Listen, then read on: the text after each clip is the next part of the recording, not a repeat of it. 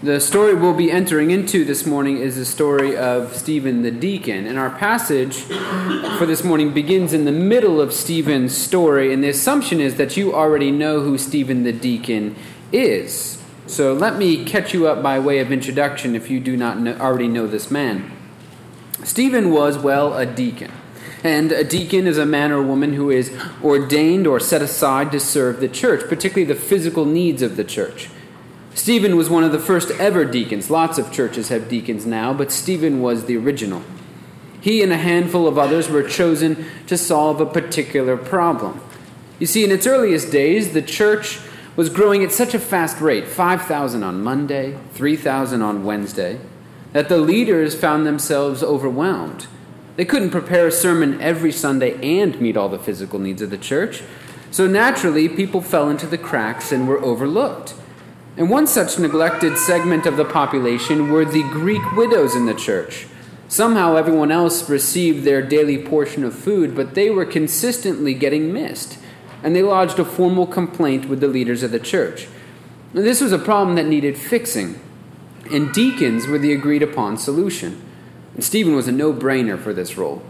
Our author, Luke, describes him in various places throughout the story as a man full of faith in the Holy Spirit in verse 5, full of grace and power, and performing great wonders and signs among the people in verse 8, speaking with such wisdom and spirit that he could not be refuted in verse 10, and his face was even said to be like the face of an angel in verse 15. He was truly a special person, and the apostles recognized that by making him a deacon of the church.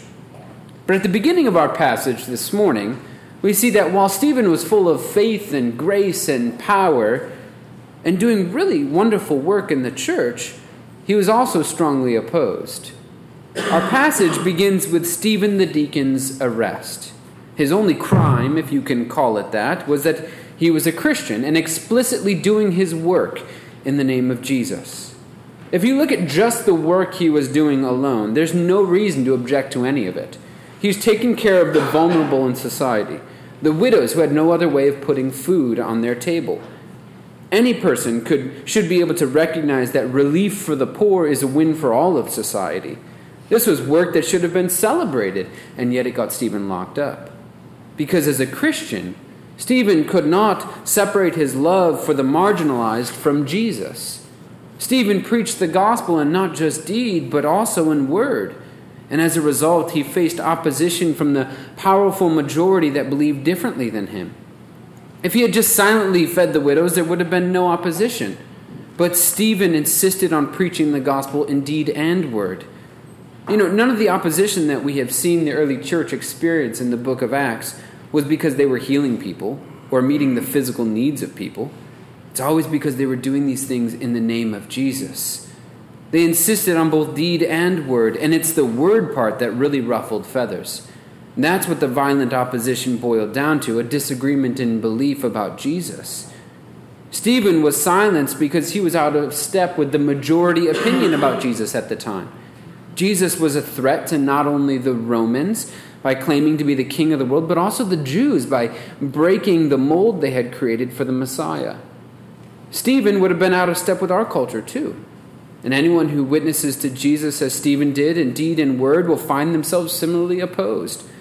Silently care for the elderly or the refugees or the poor, and our culture will celebrate you. Say it doesn't matter whether you believe in Allah or Buddha or Jesus Christ, so long as you treat people with dignity, and our culture will never object. But neither will you be a witness to Jesus. The very responsibility Jesus gave the church in the early chapters of Acts. You are my witnesses, he said. But witnessing to Jesus in word and deed creates conflict in a world that chafes against any claim to absolute truth. Do good work explicitly in the name of Jesus, and you'll ruffle feathers. Quote Jesus' own words that he alone is the way, the truth, and the life. As your motivation, you'll find yourself as strongly opposed as Stephen. You see, every world religion encourages good works from its adherents, but only in Christianity is good work a joyful response. And only a joyful response is truly selfless. Confident of their standing with God on account of Jesus, the Christian can afford to forget about themselves and, like Jesus, give themselves entirely to the person that they are serving. There's nothing to earn. right? No one to impress. It's the difference between a parent who meets her child's every need and then sends the child on an errand, and the parent who says to his child, if you do this, I will give you a piece of candy. The first child completes the errand out of respect and love of the parent, but the second child completes the errand out of love for both parent and candy. Both do good, but only one is truly selfless. Every religion other than Christianity demands good works as a way of earning favor, either to increase one's standing with God or to move closer to some state of perfection. But the good work of the Christian is a direct response to grace alone, the grace of God that comes to us in Jesus Christ. Jesus alone reconciles people back to God while they are still sinners. That's why the Christian insists on preaching the name of Jesus, even as she does good work. That's why the Christian refuses to let Jesus share the stage with Muhammad or Buddha, because Jesus alone accomplished the redemption of humanity, which provides the motivation for a joyful response of care and concern for the world. The Christian insists on Jesus and Jesus alone.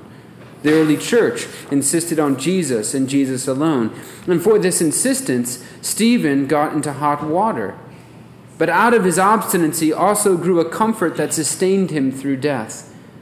As Stephen lay dying in verse 59, rocks being piled on top of his exhausted, weak body, he somehow mustered the strength to speak.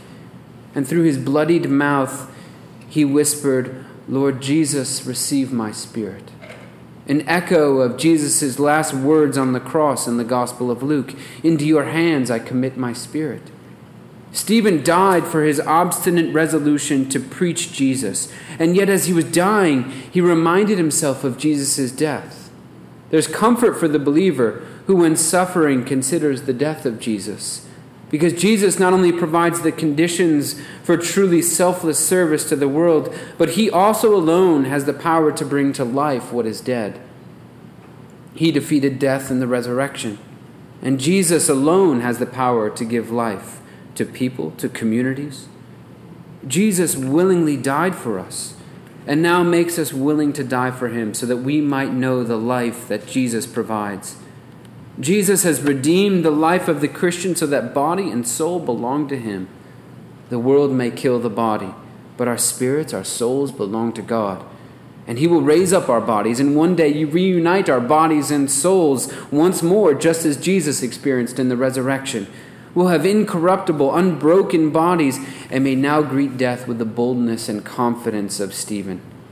Having obstinately insisted on Jesus and Jesus alone, we may commit our spirits to God as we die, and know that he will raise us up one day to life eternal, embodied life eternal. Such was the comfort and hope of Stephen at his death. But before his death, he first had to experience a trial. Stephen was brought before a court that was already hotter than a hornet. The court that Stephen was brought before was the same court that was forced to release Peter and John against their wishes. It was the same court that had locked up the 12 apostles, but then found them teaching in the temple after having escaped from prison. It was the same court that had Jesus crucified, and yet there were unavoidable hints all around them suggesting that Jesus had escaped the grip of death even. This court was being thwarted left and right, and they for sure were not going to whiff on Stephen. So they fabricated testimony against him in verses 13 and 14. This man never ceases to speak words against this holy place and the law. We've heard him say that this Jesus of Nazareth will destroy this place and change the customs that Moses delivered to us.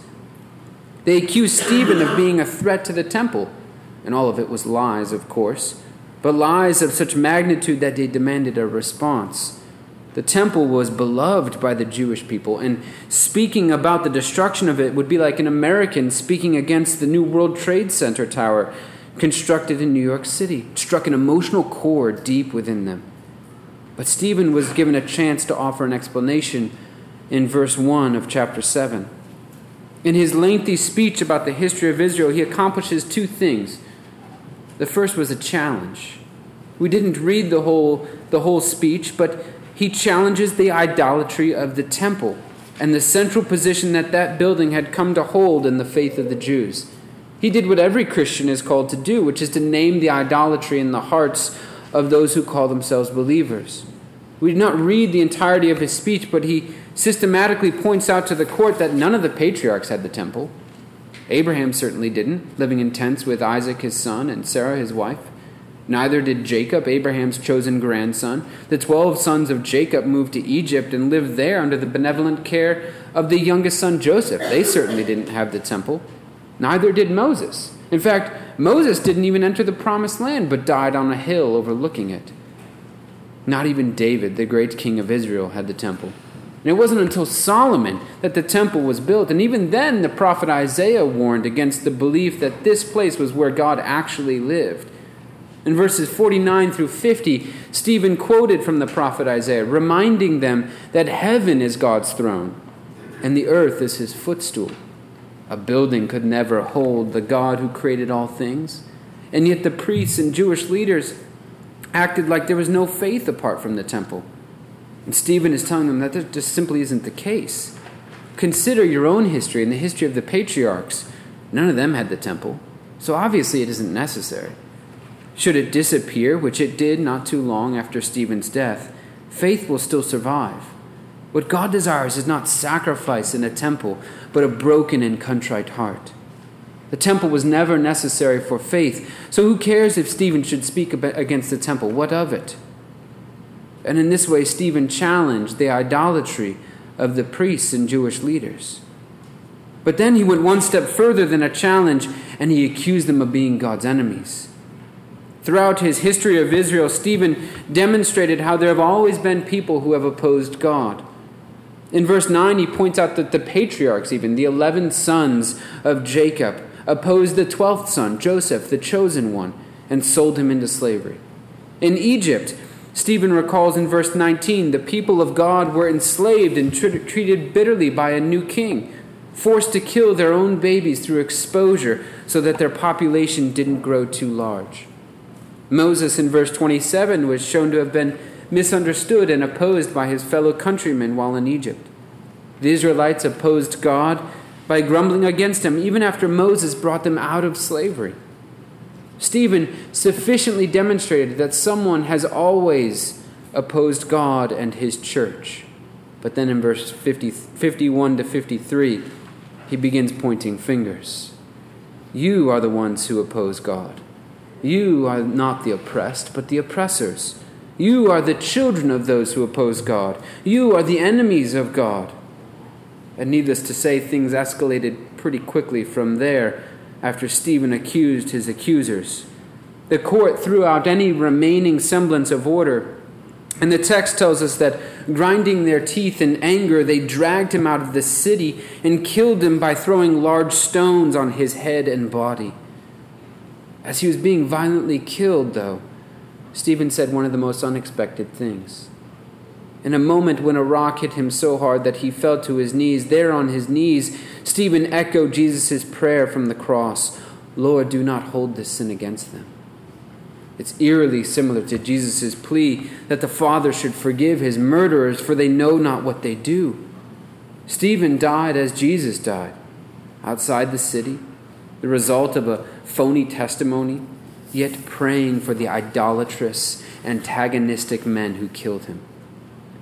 Where did he find the strength to forgive the very men who were presently murdering him, men who were enemies of God? He found strength for such extreme forgiveness in the profound acceptance of the fact that he too was once an enemy of God, just as we all were enemies of God at one time. And perhaps some of us still are, and yet Jesus has extended forgiveness to his enemies. Stephen understood that Jesus was praying for him on the cross. He was praying for us too. Father, forgive them. It was for our sins that he died, and yet he died forgiving us our sins. Stephen had become like Jesus through the work of the Holy Spirit somewhere deep within his soul. It's the same work that the Spirit is now doing in each and every one of you who love Jesus and trust him. The Spirit is making you obstinate in the truth and then comforting you with that same truth. And the Spirit is working forgiveness into your hearts as you realize more and more just how much you have been forgiven. Most people have one without the other, truth without grace, or grace without truth. Some people brutally insist on truth and condemn others as a way to protect truth. Others embrace grace at the expense of truth and therefore endorse all things. But Jesus shows us that you don't have to sacrifice the one to have the other.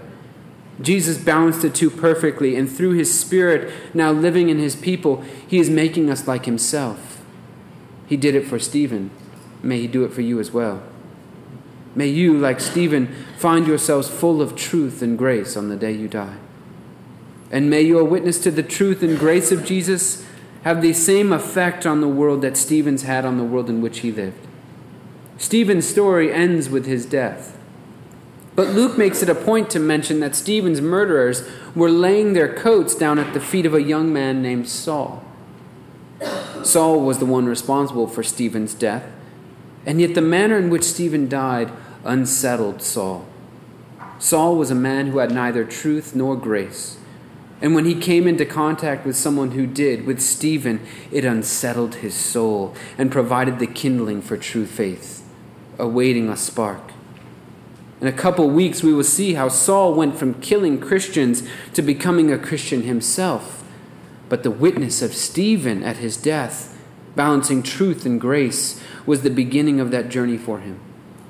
Jesus purchased our souls for himself by dying in truth and grace.